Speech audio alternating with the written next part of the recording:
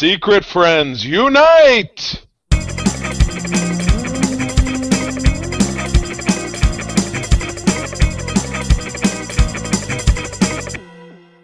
Welcome to the Secret Friends Unite podcast, episode 365. This is your guide to the geek side, and I'm one of your hosts from warm Savage, Minnesota, Todd Oxtra, joined by Charlie Carden. Was it savagely warm? It's toasty. Yeah, really. It's like 41. Yeah, no, it was beautiful and sunny here today in West Michigan, where both myself and our amazing regular, semi-regular third chair, our co-host, Katie Quinn Prashad is with us. Hello. Hello. Good to be back, as always. And I'm sure you don't regret it whatsoever, Katie. Oh, absolutely not. No, it's just a stunning time had by all. We've ramped up her Q factor amongst whoever it is that listens to these shows. Oh my goodness! Yes, it's always good to show up, and with video, you never know what color hair Katie will be sporting today. It's a lovely shade of green, so could be Madam Hydra, could be what's another. She-Hulk? Yeah, She-Hulk. Any Orion from Star Wars? Or oh my God! Wow, I'm not even drinking this week. That's Star okay. Trek. I did that on Code 47. So. Yeah. Oh, look at that. Yes. Then everything. I did it first. everything has leveled out. No one's ever made that mistake before. And I think it's a bigger faux pas on Code 47 since that's a Star Trek podcast. So I'm pretty sure that once that one gets out there, Charlie's going to get notes saying that I'm not allowed back. I admire how you own up to that one. Excellent. But one thing that, and Todd, you picked a humdinger for this week's cover. Follow Easy Company into the Jigsaw of War. This is Sergeant Rock. Issue from DC Comics, issue 365, obviously from June of 1982, and you just have, and Todd will toss this up on the YouTube when we're doing it, so you'll be able to see it. But it's the fabled Sergeant Rock as a puzzle piece, kind of a weird looking puzzle piece. Aren't puzzle pieces usually a little bit more blocky? Yeah.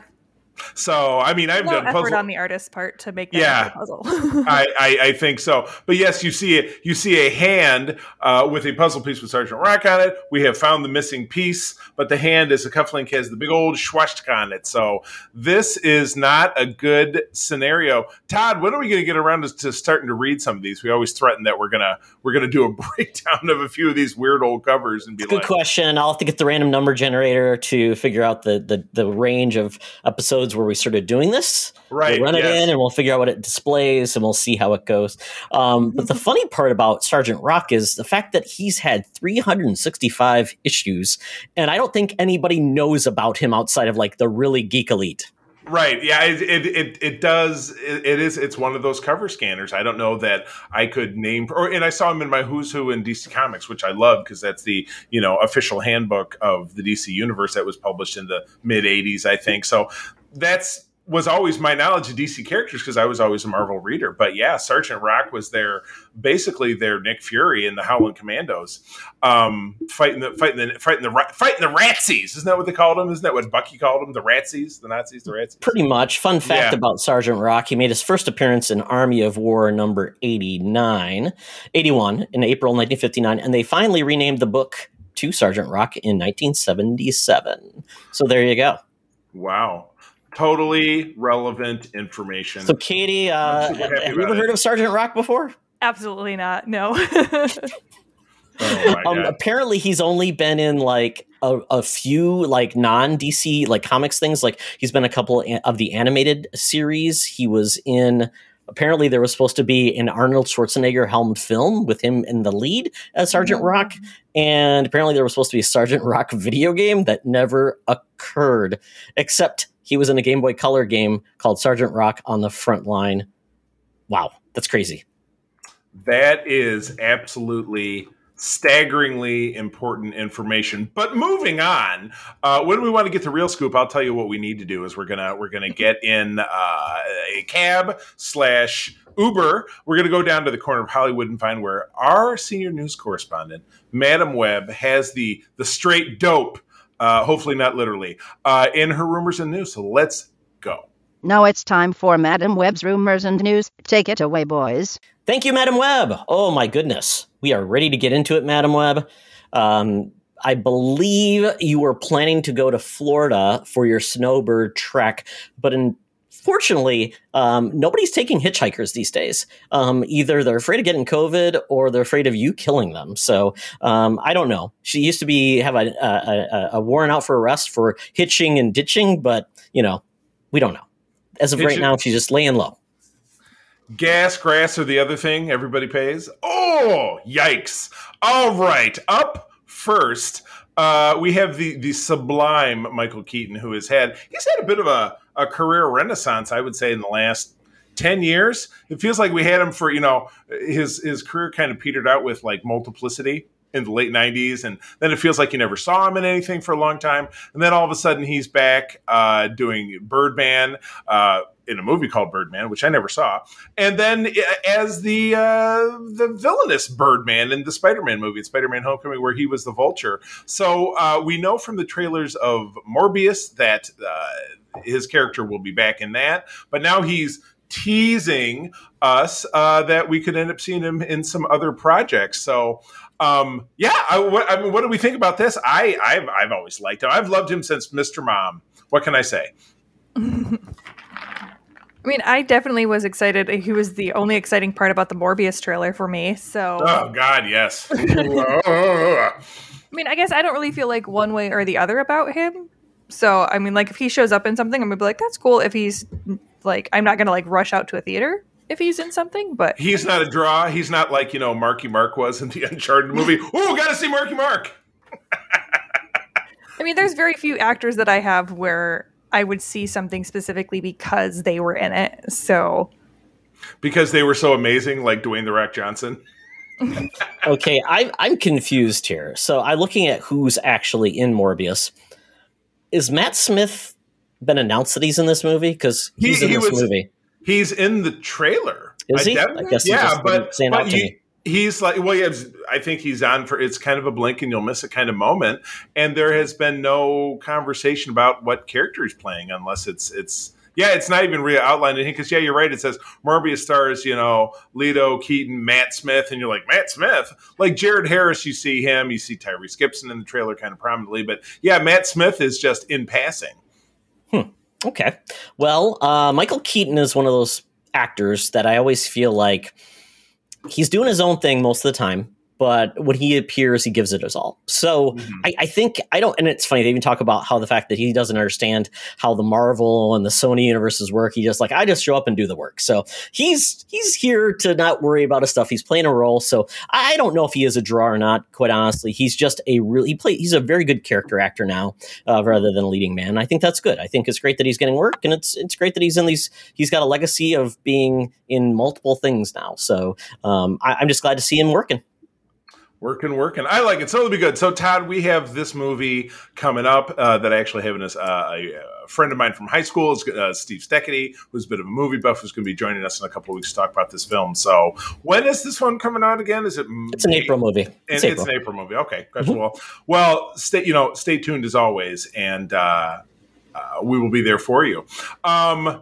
Bittersweet Symphony of Life is the film wrapping of Indiana Jones #5. This is one that, Todd, you're going to have to take this one away from me. I might get too emotional.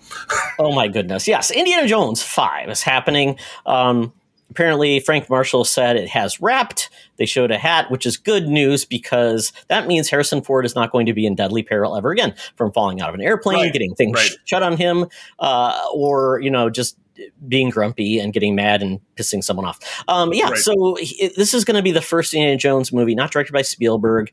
James Mangold is directing him. James Mangold's really cool, and he puts a cool spin on things like Logan. We saw him do that, and he's done a bunch of other films. So this will be a different Indiana Jones film, which I think is perfectly fine because the last one totally did not work, just didn't feel like it was up to par.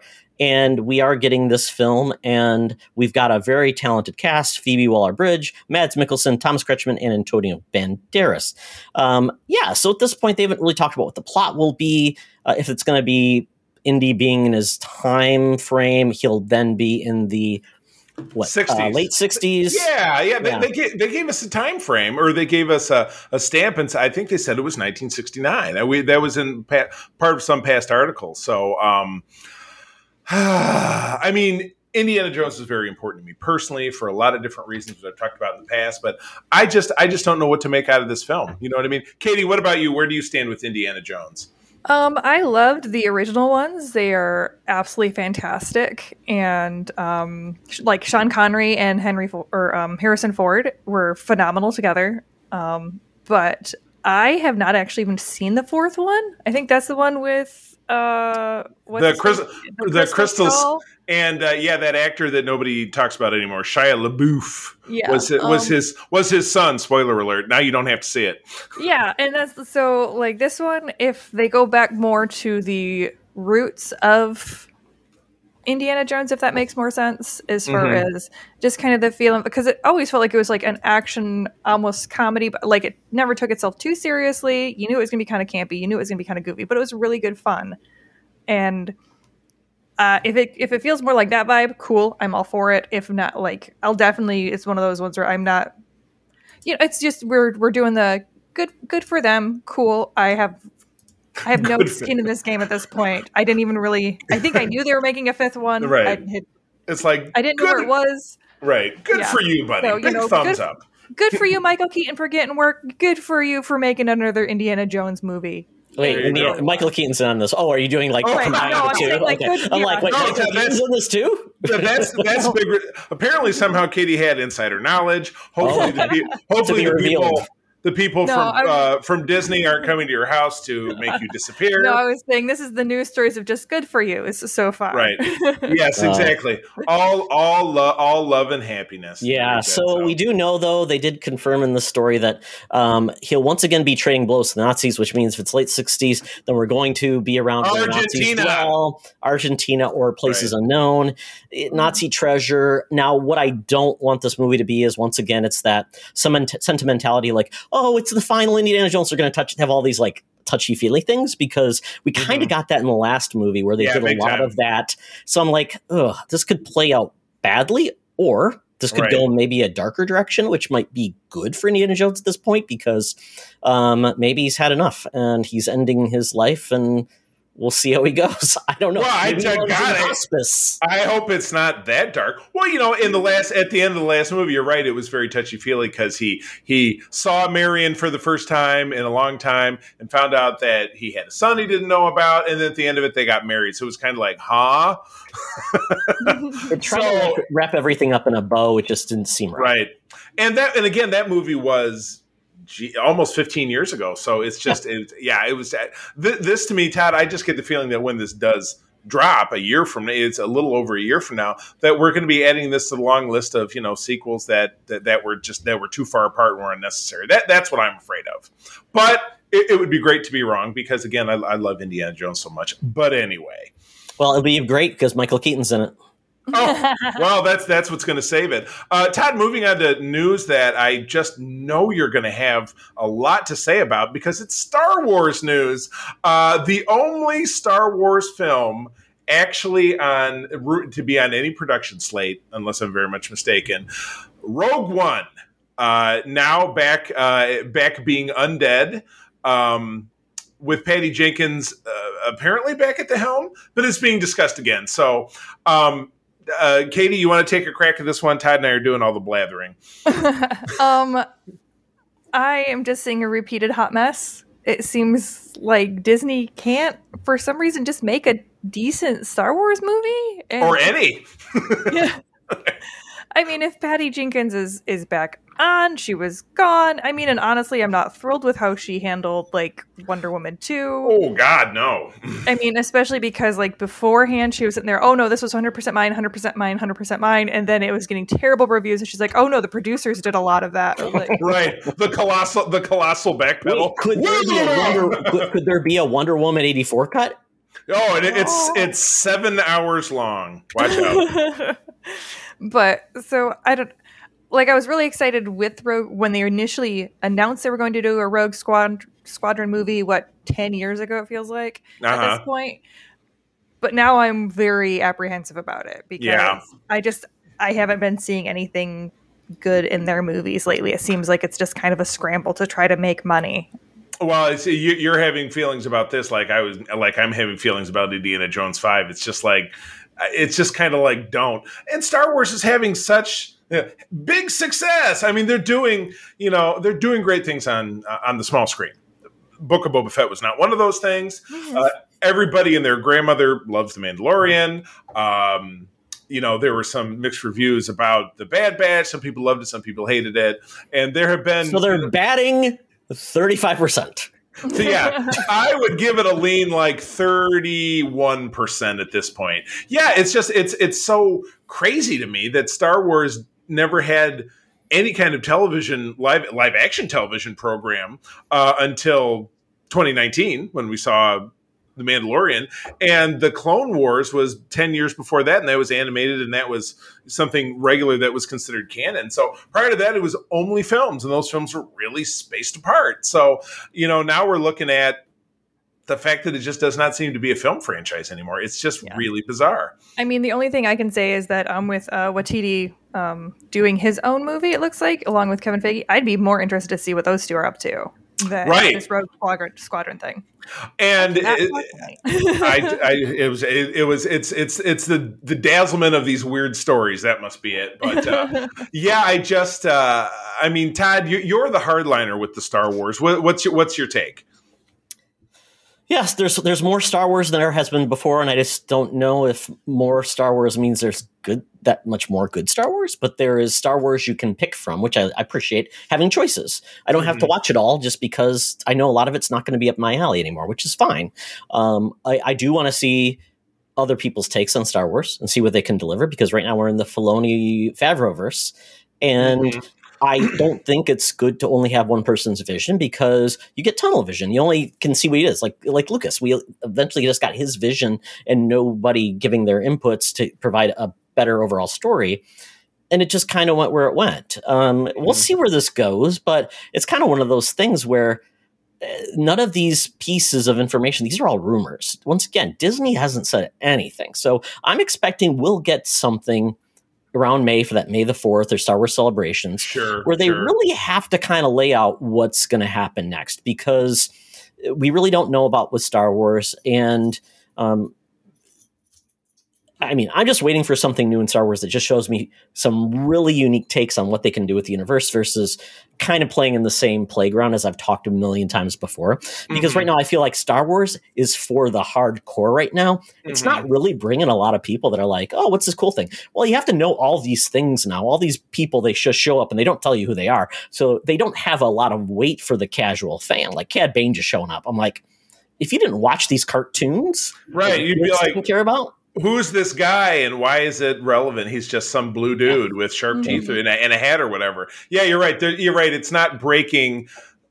It's too familiar, but it's like you said, it's too hard line. It's too damn deep. So yeah, I don't know, man. But I'll tell you this. Any further thoughts before we move on?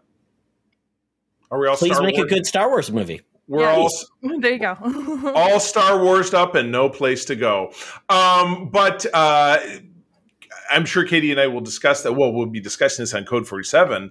Not the week that is ending the time you're listening to this, but the week after you're listening to this for the first time. You got that right? Got all that? But we'll be talking about, because we've got, for the first time in franchise history, we have 2 Star Trek shows because of the nature of, like network TV. It was like, there was, what the hell was TGIF, shows that always came out on Friday. Well, for the, but in syndication land, TNG was syndicated, DS9 was syndicated. So they aired wherever your local station did it. And then, there was the UPN and Voyager was on a certain day, blah, blah, blah. But now that we have 2 shows being released on the same day, so it becomes the eternal struggle for us hardcores of which ones you watch first.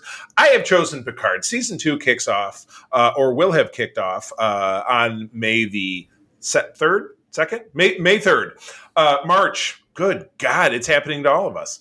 But we got a real chunk of great footage on the after show, the Ready Room, from the most recent episode of Star Trek Discovery, which gave us a ton of kind of game-changing footage that really, to me, I had no idea that things were going in this direction. Everything that I've seen so far about the season is that Q returns and, he's going to change history, and then the crew has to go back to our present to try to get things sorted out. But what a lot of this footage showed in this link that we got was that no, everybody in the crew, it's going to kick off in contemporary times. Picard went back to Starfleet; he's an admiral.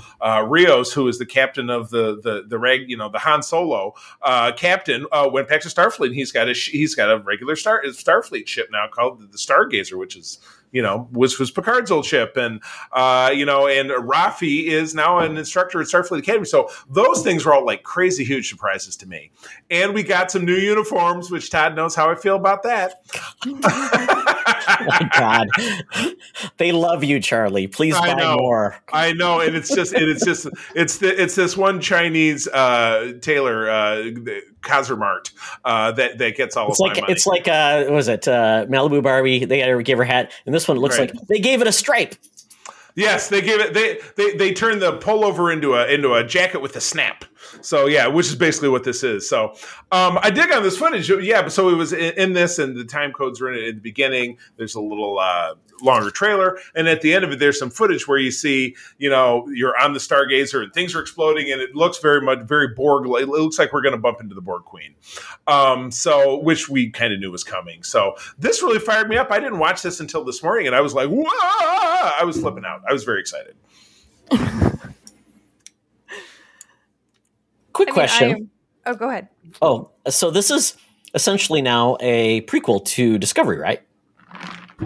Well, same timeline, right? It takes place within the same timeline. You're correct. So you're right. I don't care about this if we know they're all dead. No, I'm just kidding. Because Discovery and this are set apart by like 500 years.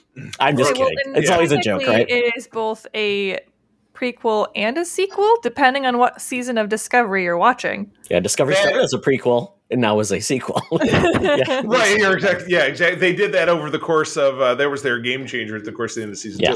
But yes, you're correct. This is now a midquel somehow, because it's a sequel to TNG, but it's a prequel to Discovery. But yeah, I love that they're both coming out. Discovery's kind of been plugging along. I mean, Katie and I have talked about that. Todd, you and I have talked about. Todd, where are you at with Discovery? Are you on track? It's funny because you had mentioned you were kind of growing tiresome of two characters, and they do both depart, which I'm like, well, how's that going to work? And I finally saw the episode, and I'm like, oh, okay. So, I'm at the part. I don't know if that's the mid-season part or not, but I guess that would be episode 4, somewhere around there.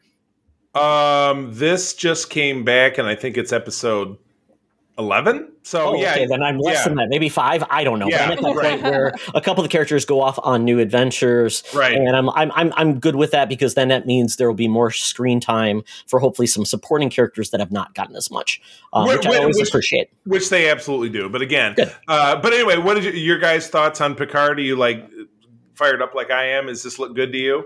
I think that this is I think the stuff that they're showing us is probably like the first 2 episodes. That's what I'm going to say. And then I'd say so. I think we're going to get into like everything set up, and look, it's all quaint and happy, even though they had accidentally almost brought in like a Demogorgon type synth monster out from another universe to kill everyone. But no, everything's quaint and happy. And then, episode 3, everything's going to go to shit. Everything that we've been talking about being like, he's an admiral now, what's his face? Elroy or the L. Ron Hubbard, Elnor, yes, Elnor is Elroy Jenkins, yes, Leroy Jenkins, is absolutely phenomenal. Glad to see he's back. He was one of my favorites, but I think it's probably going to be more to do with Q and Guinan than. Gotcha. Q's going to show up and say, "Hey, you know what? You totally snapped my fingers, and now you're going to be back in Los Angeles. And it's funny. I did read this. Instead of dropping them in the present, they have them in Los Angeles in 2024 so that they can skip the whole COVID thing. Because I guess they're telling us COVID will actually be over in 2 years. Why not? Why not? They probably cure COVID, and it's like they saved the whales. But I do like this one photo at the bottom where it shows Picard as a child with the dapper hat with big ears. I love it. Like a schoolboy. Yeah, I gotta love that. And it is funny because this is going to be a very similar getting the band back together kind of situation, which is fine. I mean, I think that's cool. One thing I do hope what they do with this season, what they screwed up last season, is they try to overpack the last episode, and we spent so much time just taking their damn time, and then let's get to the end. I'm like, oh, we should have had 3 episodes to finish that finale. We just did 1 hour. So I'm hoping they pace this better. Right, yeah. Which was funny because that was one of the, and I agree with you, one of the complaints that you didn't have about the last episode of the Book of Boba Fett is that they actually wrapped the story. Oh yeah, I was like surprised. I'm actually, they paced it well. Yeah. Yes, in a show where they did absolutely nothing else right, and basically 2 whole episodes were about a different character. Not a great looking move. So. Well, this is what you're going to find out. This one's actually going to have 2 episodes all about Will Wheaton. I know. Yeah, that's what they're saying. Wesley's coming back. That's the big spoiler. I will reserve judgment. All right, Todd. Last one's all this was all you because we slept on this like nobody's business. Well, we had some previews of some Super Bowl commercials before the Super Bowl came out, and this was a commercial that came out during the Super Bowl, and we really didn't talk about it. And we got a trailer, which actually in the Super Bowl you didn't get the full trailer. You got kind of like a smaller trailer. This is actually the full theatrical trailer for the next movie from Jordan Peele, which is Nope. And this movie is taking a different pace from what we've seen before. Daniel Kaluuya's back. Stephen Yeun's in this. Keke Palmer's in this. And we really don't know what we're going to get, except it takes place, looks like out west. They talk about some African-American or black cattle, horse ranchers, things like that. But then we see some things that potentially look like they're from outer space, and we don't know much more except the movie is called Nope. Right. That's a big nope. So aliens coming to Earth, big nope. Yeah, so Katie, Charlie and I have liked the last 2 movies that Jordan Peele did, which was just was Us and Get Out. Any thoughts on those movies? I'm not sure if you're a big horror fan or not. I usually am not at all. Right. I remember that about you. Yes, you said, I normally do horror. However, I absolutely loved Get Out, but I would not consider Get Out a horror movie. And I think that's one thing that's suspense. Yeah, that's one thing that's really great about Jordan Peele is that it seems like with every trailer that you watch of his movie, you end up going and seeing a completely different movie. And it's the same thing I felt with this one where watching the trailers, like there's obviously something he's not telling me, especially with the title of Nope. Like that is such a kind of a joke of, especially like in horror movies and everything, of like, if they would have just listened to the black person who was sitting there going, no, we need to leave. Now, why are you here? What are we doing? Nope. Just noping out of the whole situation. Yeah, it's a straight up nope. Yeah, it almost feels like it's a little bit of a play on words and a little bit of a nod to that. So I'm really curious to see how the movie actually plays out and what we get. It's definitely one of those where I'll have my spouse watch it, and then if he says I can watch it, I will. He'll be a screener. Yes. Well, he really loves horror movies, so for him, he'll probably want to watch it anyway. But then he kind of knows how to gauge it, and so he'll warn me about certain things if there's too much violence or smart. If there's so he'll be able to be like, okay, this is kind of where the pacing goes. These are kind of the things that might bug you or might trigger something for you. Do you think those would be okay? So that's our little dynamic. Yes. It's like when a parent has to pre-watch a movie for his kids to make sure there's not nudity, too much sex, something like that. I am a child, yes. So that you don't end up being this was great when Deadpool came out back 2016. You had the one mom who, took her like 8-year-old to see. I thought it was a superhero movie.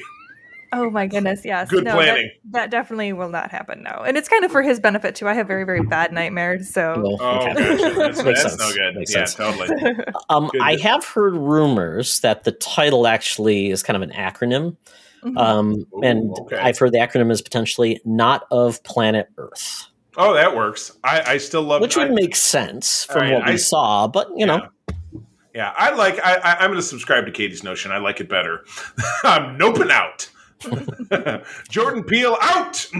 But it's still so amazing to see someone who was a comedian, but in his comedy, at least on Key and Peele, you did see where he would take things and just go a different direction anyways. And I like having somebody who is fresh to horror subvert expectations and just, what do you expect? And they are very unsettling movies. Horror is interesting. Say Us, I would say, is very creepy, and it's just. But I don't know if it, and it does feel horrific at times. So it's definitely a different feel. It puts you on ease, and that's what the whole thing about horror. It should put you to feel ill at ease and not know what to expect. So I love that versus just a guy. Someone with like Peele who is very much a lover of the horror genre and who really knows the horror genre. So a lot of his movies, he's approaching them going, okay, this is what people are going to expect. Let's have a dialogue and a discussion and kind of dissect how this trope came in and where these storylines kind of dissect. Definitely. I love it. Good deal. Yeah. So this looks to be a summer release. I am all for it. Todd, you can put it right at the top of your summer movie wager so that Shizor can stay put. July 22nd, 2022. So we'll see that coming through. But with that is it for the news this week. We are getting ready to drop off Madam Web at the old folks' home so she can beg for a room. And we are going to head on over to our favorite geek establishment for drinks, libations, and all the good food at the Geek Easy. Talk nerdy to me. Talk nerdy to me. We're sitting in the Geek Easy, drinks are poured, and we are ready to get our nerd on. So let's see, I'll kick it off this week for a change. I decided to catch up with the X-Men. It's been a while, and I was told that a good place to start is the Hellfire Gala. So the Hellfire Gala is essentially something I didn't know existed previously. They used it once where the Hellfire Club had a gala, and it was like in the early 80s run with John Byrne and Chris Claremont. And they kicked that off. Basically, they brought it back, and they included the issue with it at the very end. But this is a 16-part series that takes place within... Let me tell you how many different comic book titles it goes in. Oh, boy. Marauders, X-Force, Hellions, Excalibur, X-Men, Children of the Atom, Planet-Size X-Men #1, New Mutants, X-Corp, Wolverine, Sword, Way of X, X-Factor, and Cable. There are too many damn X-Men books. Holy crap. Well, it's supplanted the Avengers because 10 or 15 years ago, it was like New Avengers, Old Avengers, Sideways Avengers, Young Avengers, Extra Planetary Alpha Flight or whatever. It was just, And, Marvel clearly not learning from the mistakes. But again, it depends on how many issues there are of these books at present, if they're successful or not. Because if it was a big flopperoo, these books would all be going away, I'm sure. But that's crazy. That's totally crazy. Yeah, it's an interesting thing. So there's a checklist I read it through Marvel Unlimited. There's a checklist to not go to the next book in the series because it will not include that story. So essentially it took place it took place from June 2nd to June 30th. So this was over quickly. But it was, once again, in all of these titles. So if you wanted to just buy this, you had to buy 16 different issues. Thank goodness for Marvel Unlimited. Yeah, 16 books times $4 each if you're getting them at the store. It's not cheap. It's not cheap. So this is an interesting thing. So if anyone has not been keeping up with X-Men, Jonathan Hickman really did create a new age of X-Men stories, which is very cool in some ways, which kicked off with the Powers of X and the... Oh, I remember the other one. There was two books that have essentially kicked off this new. It was X, Powers of X, and then Children of the Atom, or wasn't it? No, it was something else. Yeah, there's two of X. So essentially, what it does is basically resets the table with the mutants and saying that essentially there's this thing called Krakoa, which is a living mutant, which essentially was from the original early stories of the X-Men, which created these special chemicals and things that were healing, and they would heal the world and other things. Well, the mutants decide they were going to then use these things to essentially sell these chemicals to heal people, cure cancer, and then essentially fund their own government. It was their way to basically set themselves up to be a self-sustaining nation where they would live on Krakoa and be recognized because they've had something they would offer the world.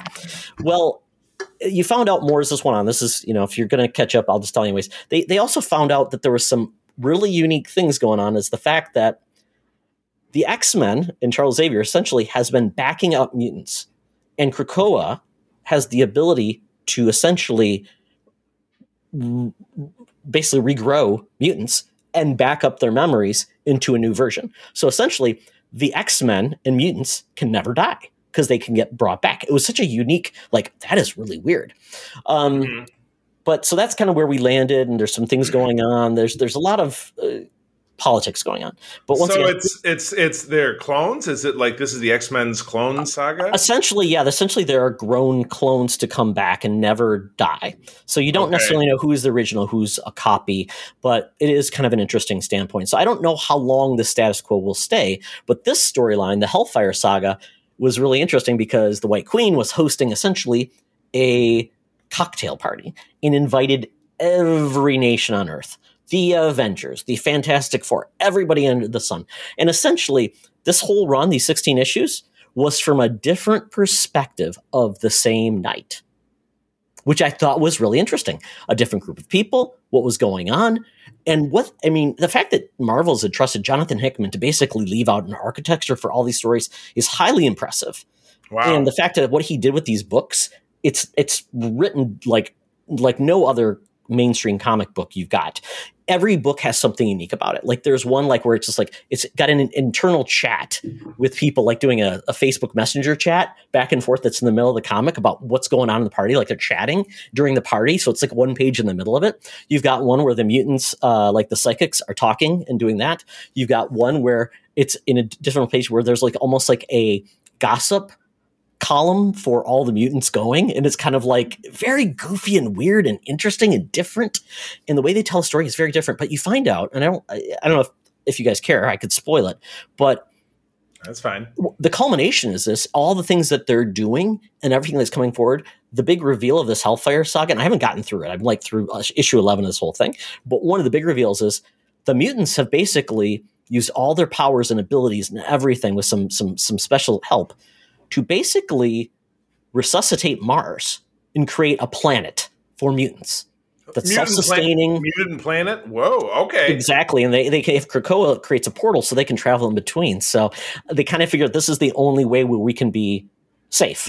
They can is create our own sustainable planet. So it's a really unique take. I'm oh my God, this is doing some things I didn't expect from a mainstream book. But I will tell it's X-Men turns into Total Recall, but it's highly the reactor. But this is highly impenetrable for anyone to read that has not been has any knowledge of the mutants, because there's so many mutants now. There's so many people that I'm not familiar with all the new ones. Yeah, and what the status quo was. So for me, even this was a little bit for me. So I'm hoping after all is said and done, Jonathan Hickman's leaving. I hope they kind of retrofit this and say that was nice and all, but this is too hard to get people in, and you're just going to alienate a huge audience that has never read the mutants. But so it's like Crisis, because how we talked about that last week. It's over in DC, the ongoing Crisis, but even starting with the original one being so completely impenetrable.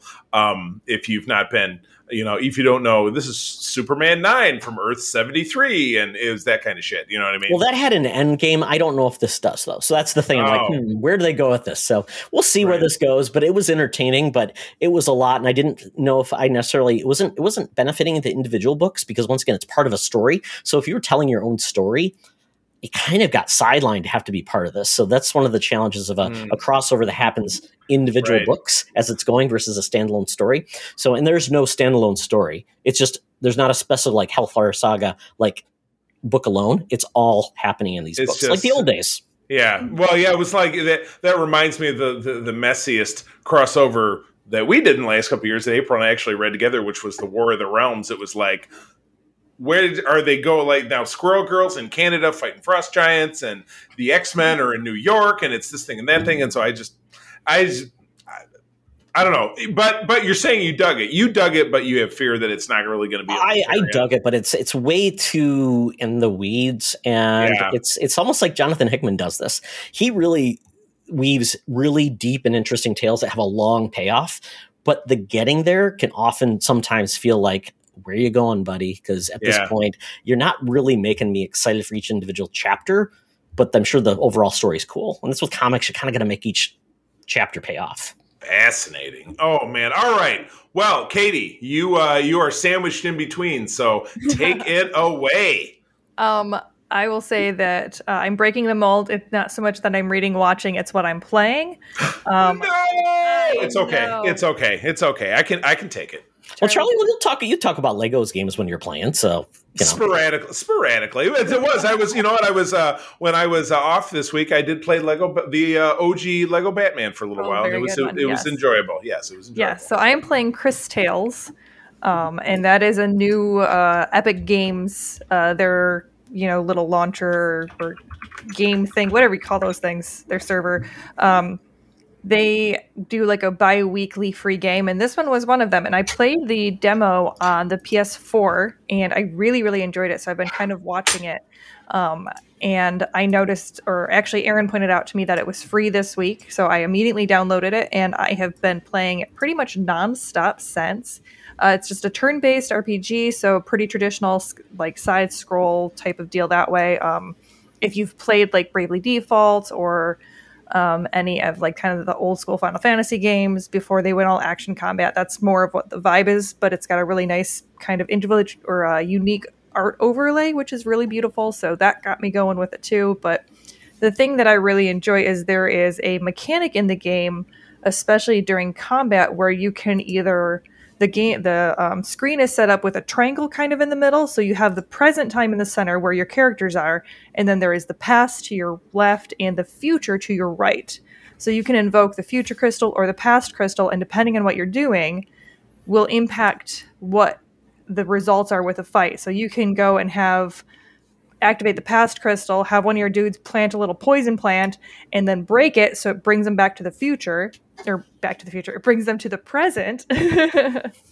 And then like all of the guys will end up being poisoned because that little plant would have grown and, blossomed and poisoned everybody. So you've got all these different things that you can do to kind of play with it and see how the enemies react. There's this little frog that hangs out with you, and you can kind of send him in the past and him in the future, so you can find like treasure chests if you're watching either side of the screen. Sometimes you have to interact with something like it will have gotten destroyed, so you send him back, and then you end up getting a key detail or an artifact you have to give to someone else. So lots of side quests, very much just that kind of traditional RPG feel to it. But I've really, really enjoyed it because I love me some turn-based combat, especially when it's got a fun little mechanic. That was Todd. You remember that Facebook game that I loved all those years. Yeah, the Avengers game you liked. The Avengers game, which it was so long ago, and I played it like every day that I could not even tell you what it was called. It was not Avengers Alliance, but it was something. It was just a Facebook game. They eventually did away with it. So I loved that game. That was a hard one to get over. So I do understand how you feel. Yeah, I've seen that one, Katie. I've seen the Chris Tales, and that was one of the things that people thought that set it apart was the time mechanic. They said some people it got a little overwhelming, but that's kind of cool. The art style looks really neat in the game. So I'm just curious how long you think the game will be. Playing it, I've put probably like 15 hours into it. Wow. And yeah, I told you I've been playing it. Hyperfixation for the win.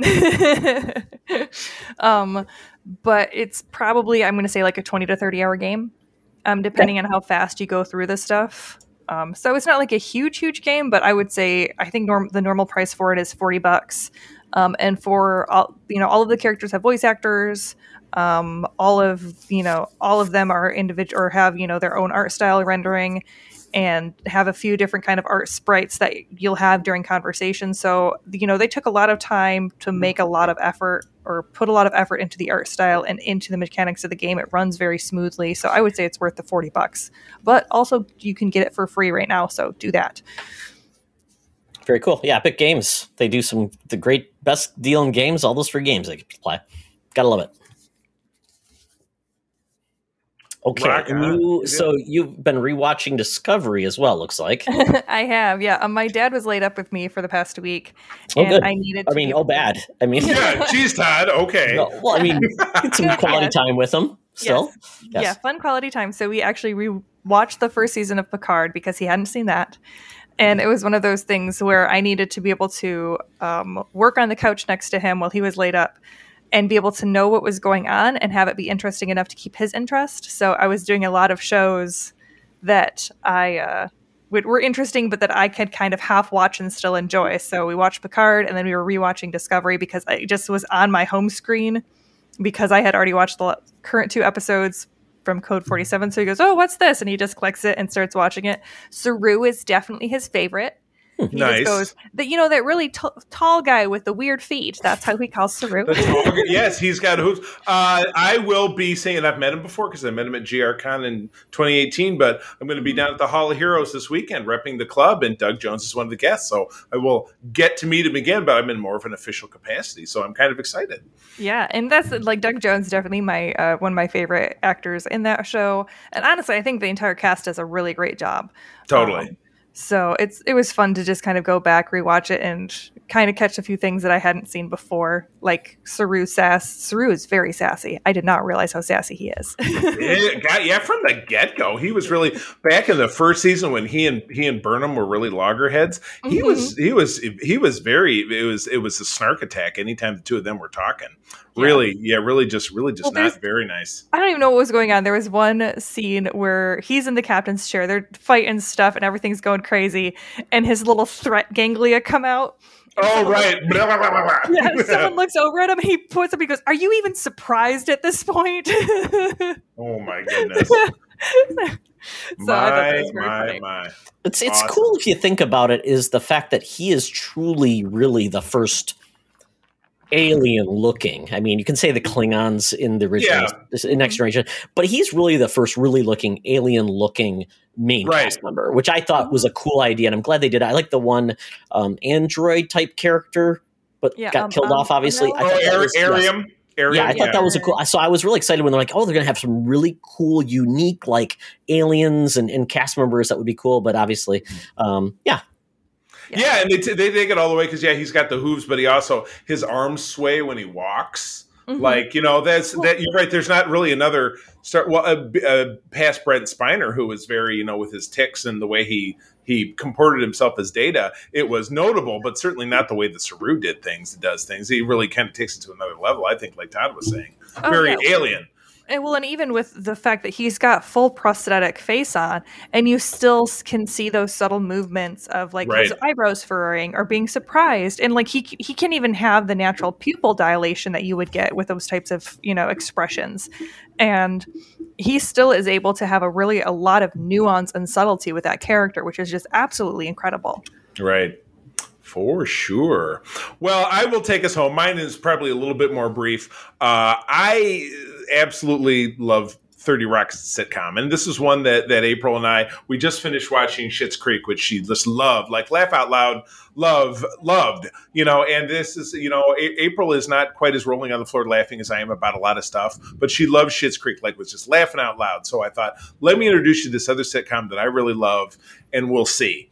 And we started watching it, and I just the hook wasn't in. I wasn't really getting much of a reaction. But time went on, and Todd and I have discussed this time and again with sitcoms. It just they got to marinate a little bit. That first season, maybe you'll get a pitch here and there. Some are going to be great from the get go, but most, it's going to take a little bit of time. And so we're now into season 4, and we're into full tilt. LOL, ROF. OTOL, rolling on the floor laughing. We're getting a lot of great laughs out of this deal, and I love seeing it. Katie, have you watched the show? Are you familiar with it? Yeah, I just every because it's absolutely ridiculous. Everything they do is ridiculous. So, and Todd, I know that you're watching. I was going to say my name is Earl. My name is Earl. Yeah, okay. I'm finally catching up on that one after I paused halfway through season 1 about 10 years ago. Yeah, exactly. The show was on 10. So there we go. So yes, in equal terms. So that's been a lot of fun. But I've talked a little bit about, April and I are also big fans of filmmaker / actor Tyler Sheridan, who does Yellowstone. His spin-off prequel was 10 episodes, which is on Paramount Plus, called 1883. Has to do with a family of settlers and their voyage that would eventually get them to Montana, which then became the spinoff for Yellowstone. Well, the series finally concluded, or the first season rather, because I think there's going to be a second season. Very tragically, because it was interesting, and I get the feeling neither one of you are watching it, and probably nobody else is really tuning in besides me, because again, it's a little bit off genre. But the first episode starts with our main character, a 19-year-old woman, Elsa, Isabella May, or I was going to say her Elsa. Now I can't remember the name of the character. I'm going to call her Elsa because she looks like Elsa from Frozen. This is terrible, but she's when this first episode opens, there's Native Americans running around a couple of wagons that is on fire. One, and they're Lakota. They chase a woman down and she scalps her. They're shooting arrows, and it's like, wow, this is really a great start. And then you see, Elsa from Frozen get shot through with an arrow at the same time she's shooting this Native American off of his horse. And then the series continues from the beginning. So we finally get to the point where that scene happened in the last episode or two. Found out that she was gravely wounded, and her father, played by Tim McGraw, says, well, wherever it is that she does die, when they figured out that we can't save her, that's where we're going to settle. And so that's where the setting of Yellowstone is going to be. So that's what happened in this episode. And it was really tough to watch that. I think April read a preview of it beforehand, said had the tissues ready, and we watched it. It was on today. We watched the kind of first thing, and I love it. Again, it's not genre per se, unless you're into old timey westerns and stuff. But it was a great drama. This guy does really great work. We're kind of a big fan of what he does. So it was. But yeah, it was pretty gripping. It was pretty great. But at the end of it, of all of the settlers in this, I think, we started out with they were trying to help a group of immigrants settle. All of the immigrants died except for 2 or 3 of them.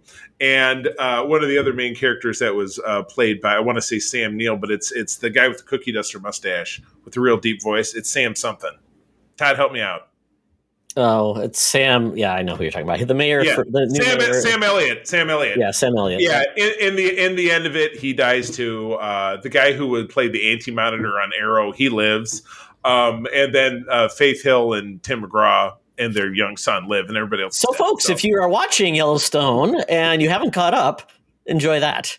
I'm not talking about Yellowstone. I'm talking about or 1883, which everybody was dead by then anyway. So anyway, yes, a lot of sadness. And very much looking forward to Picard Discovery this week. So that's where I'm at. And guess what, folks? We'll be listening. We'll talk about Outlander: The Future, where we can talk about a Harlequin time travel. Yes. Oh my God! Well, I'm surprised you didn't talk about the prequel to Outlander is coming, so they can go further back and have more time travel. What? I didn't know about that. Yes, it's coming. Believe me, of course, it's coming. We got more time travel and more handsome men, and they can do their thing. Oh, Todd, what thing is that? Oh, I know. Todd gets embarrassed. He doesn't like to talk about that kind of stuff. No. Believe me, if I'm going to watch it, that's not the type of show I'm watching it for. If you get my drift, it's not the 70s anymore where you don't have access to that stuff. Oh. Yes. Oh, all right. Well, anyway, that is it for me. So, without further ado, now it's time to ditch out of this little dirt hole, pour our drinks out, see if we can ditch on the tab.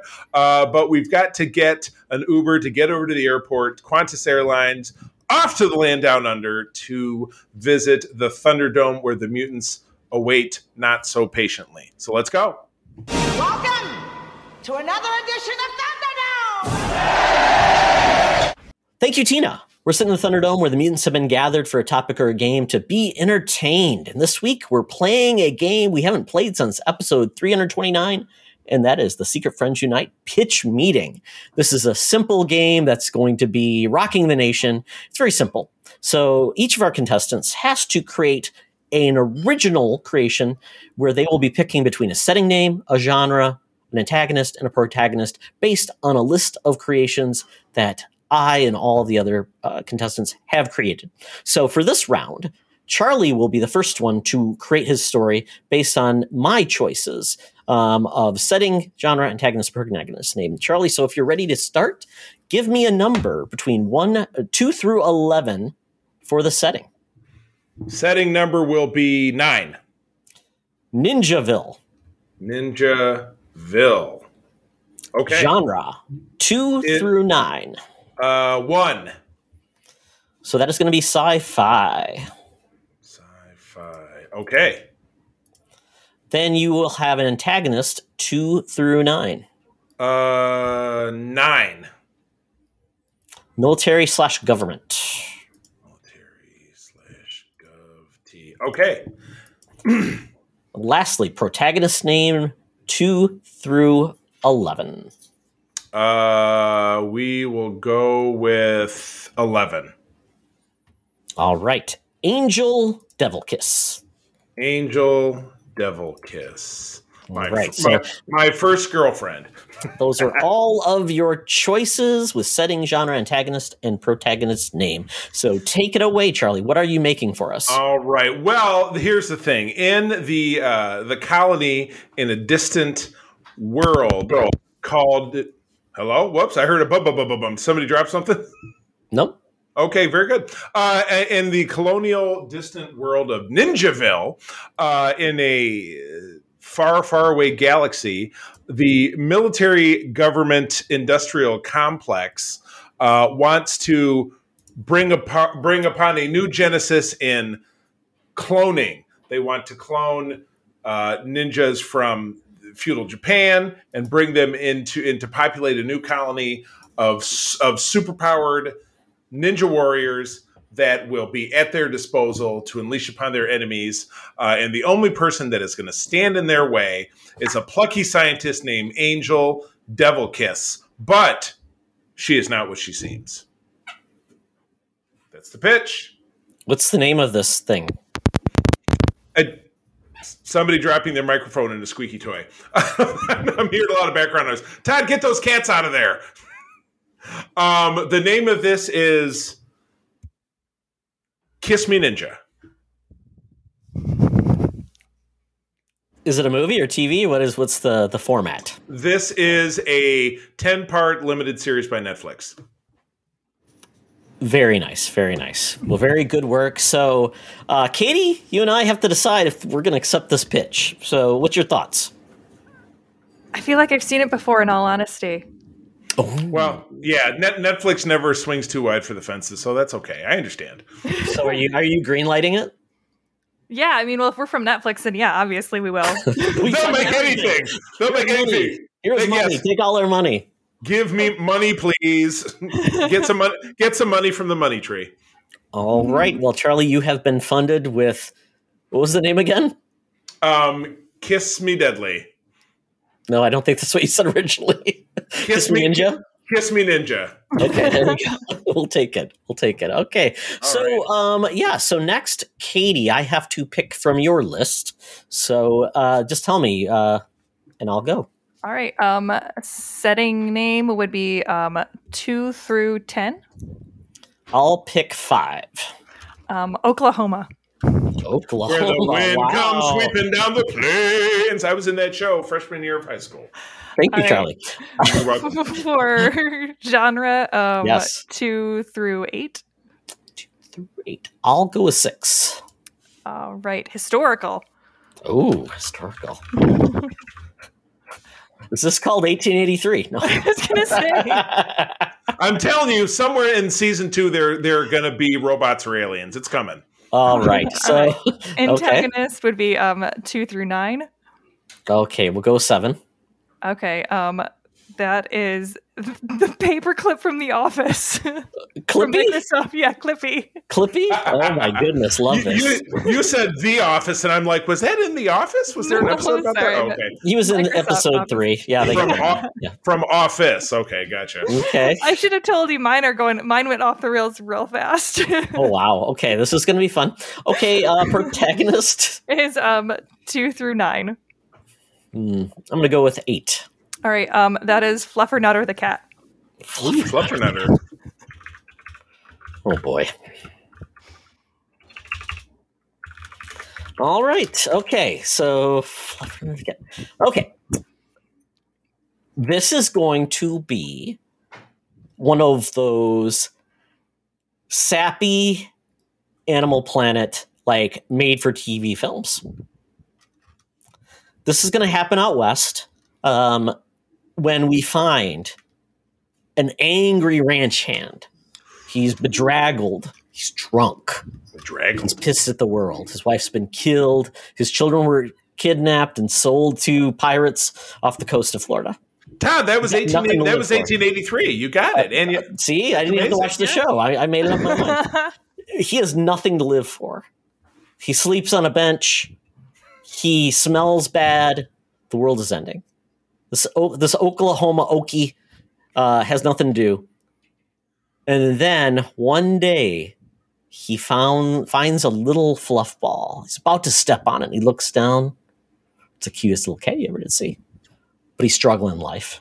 He's got 4 broken paws. His tail's torn off. He's bleeding from the gums. Something happened. And this man, John Jameson Jones VIII, has to save this little cat. He melts his heart. So he takes him to the vet. The vet brings him back to life. But then James Jameson Jonas VIII has a change of heart. The Jonas Brothers. This cat charms him and breaks him down, brings him back, stops him from drinking, makes his life change. And Fluffernutter the cat, named after his dead wife's favorite sandwich spread, Fluffernutter sandwich, becomes the best friend he ever had. But then tragedy strikes. James Jonason Jameson VIII, which his name varies by the time you ask, wakes up in the middle of the night and a man or a thing in the shape of a curlicue standing over his bed and stabs him.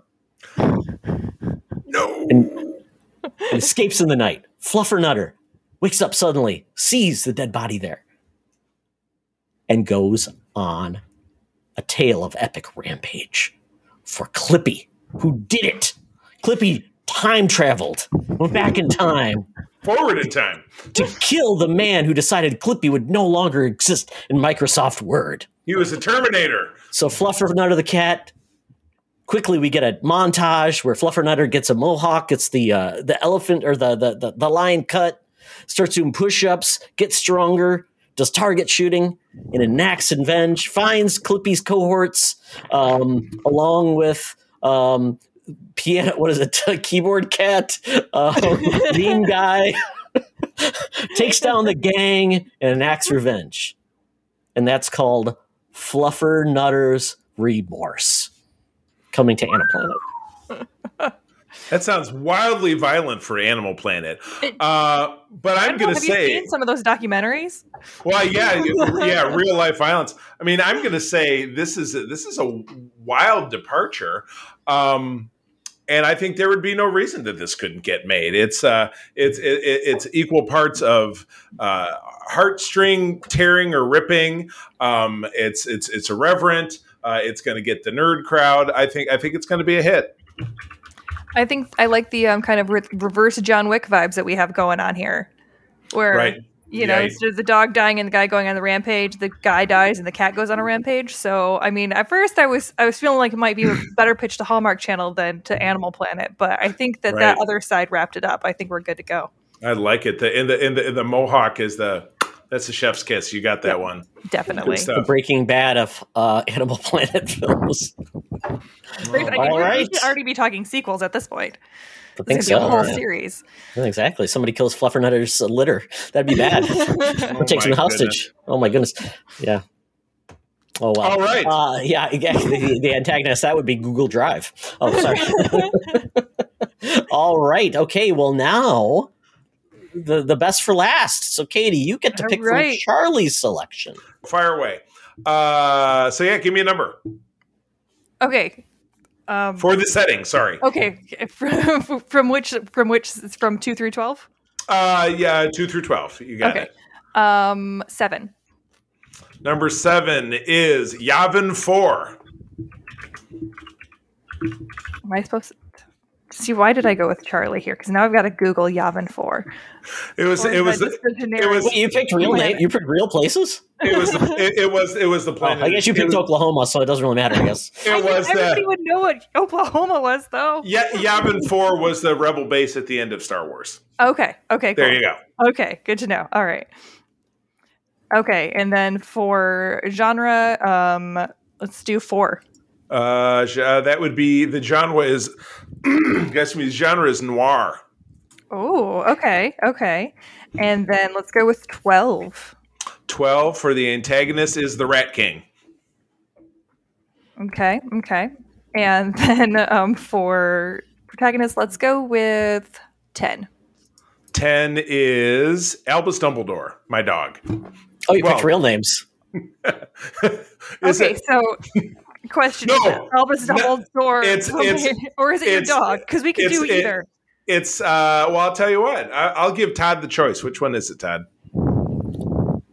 I didn't know we were picking. Like, I think we could get like a copyright claim, Charlie. See, in the future, you might want to not like pick like copyrighted like characters because J.K. Rowling's will come for us. Well, then let's do. It's your dog. It's your dog. Yeah, there you go. It's my dog. Albus the dog. Albus the dog. Okay. And let's just hope Oklahoma doesn't come after us. All right. So we're going to have this opening on a grizzled, rainy jungle. It starts out in the sky. The camera pans down and you hear that like low saxophony, music that you always hear when it's starting. And you see this little... I don't know, what does Albus look like? We're going to say he's like some sort of terrier. He looks the most like a Jack Russell Terrier. Yeah, there you go. Yeah, so kind of just scraggly. He's walking through the mud. Everything's really gritty, and you find out you hear this voiceover, and he goes, "It wasn't always like this. I used to have a bone of my own, but then he came along."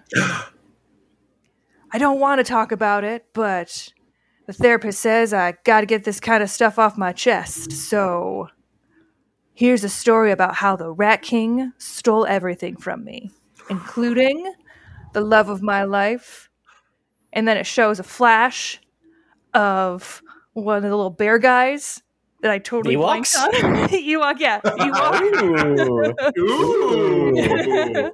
Because it's hinting that Albus used to be owned by an Ewok and they were best friends. Yup. No. Super sad. Oh, I thought this was a relationship. No?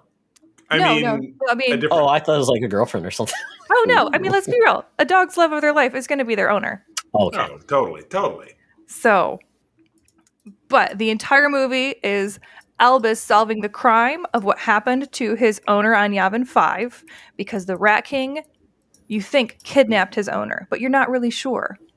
Right. All is not as it seems, right? Yeah. So I'm going to say that this is going to be one of those animated Star Wars TV shows. Oh, it'll be on Vision, so it'll be very short. It's like 3 minutes. Oh, no. We're going for like the full 12 episodes. I like it. Okay. How many is Albus actually in, though? Well, we're gonna have a flashback of I would say the Rat King in at least one, because you got to have the one where you're building the Rat King character. So at least one of those. Building the rat, it's a Rat King, of course, is just 100 rats in a trench coat, which really fits with the noir setting. Yeah, this is really taken off. I'm blown away. I already think this is the best one. Is this canon though? Yes, it's all canon. Shoot the Rat King with the cannon. Yes, this is green light, but Disney might have to put it on Hulu. Watch out. That's true. It might be a little mature for audiences. Oh, very good, Katie. Very good. So yes, I think we've hammered all the details. I think these IDs are ready to go. So this show is going to make us some big bucks. We'll get the producing credits. You know what? We're on our way, folks. I love it. Oh my goodness. Well, yeah, pitch me, man. Yeah, the last time we did this one was like 18 months ago. So yeah, I'm glad we dusted off this old chestnut. 18 months ago, we're at 329 to 364. That's barely a year, Charlie. Oh, well, excuse me. 13 months ago. I can't math either, so it's fine. I wouldn't have been able to tell It's you been how about long 8 ago that months. was. It's been about 8 months. Yeah. Man, ouch. Excuse me. I didn't want the fact checkers getting mad at us, Charlie. Come on.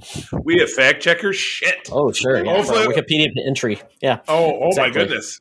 Yeah. Holy cow. Well, that is it for Pitch Meeting. Obviously, this is copyrighted. You can't play this game at home because our lawyers will be knocking on your door at the same time. Hollywood's lawyers are knocking on our door for violating their copyright. So enjoy the copyright infractions and play the game. It was Albus the dog, and she actually said Yavin 5 when it was the setting is Yavin 4. There we so go. we got out of it. And the Rat There you King go. is, Dyslexia. the Rat King is not copyrighted by the NBC Universal Scheinhardt Wig Corporation because it was in 30 Rock. Absolutely. So that is it for the show. And now we are ready to give our goodbyes and where you can find us around the interwebs. So, Katie, before we leave, tell people how they can find you. Yeah, you can find me on Twitter at QTGeek. That is Q_T Geek. And then I am on Instagram at Quintessential Geek.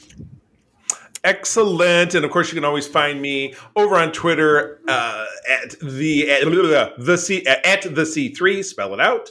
I also do run the USS Grand Petoskey, a chapter of the Star Trek International Fan Club here in Michigan, which you can find us online, on Facebook, on Twitter, etc. I also try to slap some content up there at the Secret Friends Unite Facebook page when people aren't shouting me down, when Todd's not trying to shut me up. But that's me.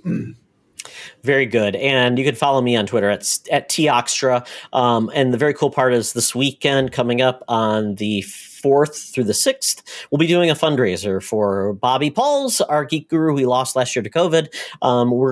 They're doing a fundraiser in his name for autism. And I'm going to be doing some streaming most likely on Saturday the 5th. Or the 4th, one of those days I'll be streaming because I want to support them and raise money for that charity because we lost a big gem with Bobby, and especially as Charlie and I will be talking about the Batman next weekend. Yeah. Bobby would have been our guest because he was a Secret Friends Unite's resident DC expert. So with that, please check me out if you want to donate, you want to do something like that, or just watch me have a good time and be stupid. I'll be streaming on Twitch, which I don't do very often. I'm not very good at it. So enjoy. Right. Good stuff. Well, friends, as always, I'm going to tell you, thank you for joining us. I'm going to tell you that sharing is caring and to keep on trucking. Keep it sleazy. Be the hero, not the villain. In the truck. Fluffernutter!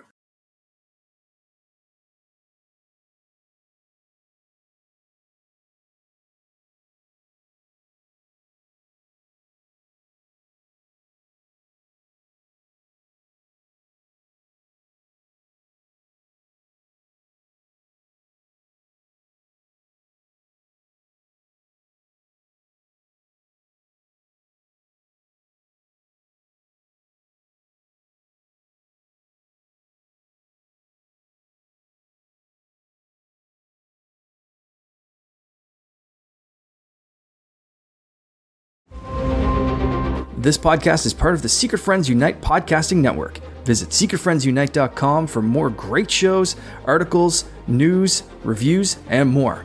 Secret Friends Unite podcasts are available on Apple, Google, Spotify, and other podcast services around the world. If you'd like to be part of the conversation, you can join us on Facebook or our new Discord server, or follow at Secret Friends U on Twitter. Please subscribe to Secret Friends Unite on YouTube and visit our merch store at tpublic.com. Just search Secret Friends Unite. Thanks for listening.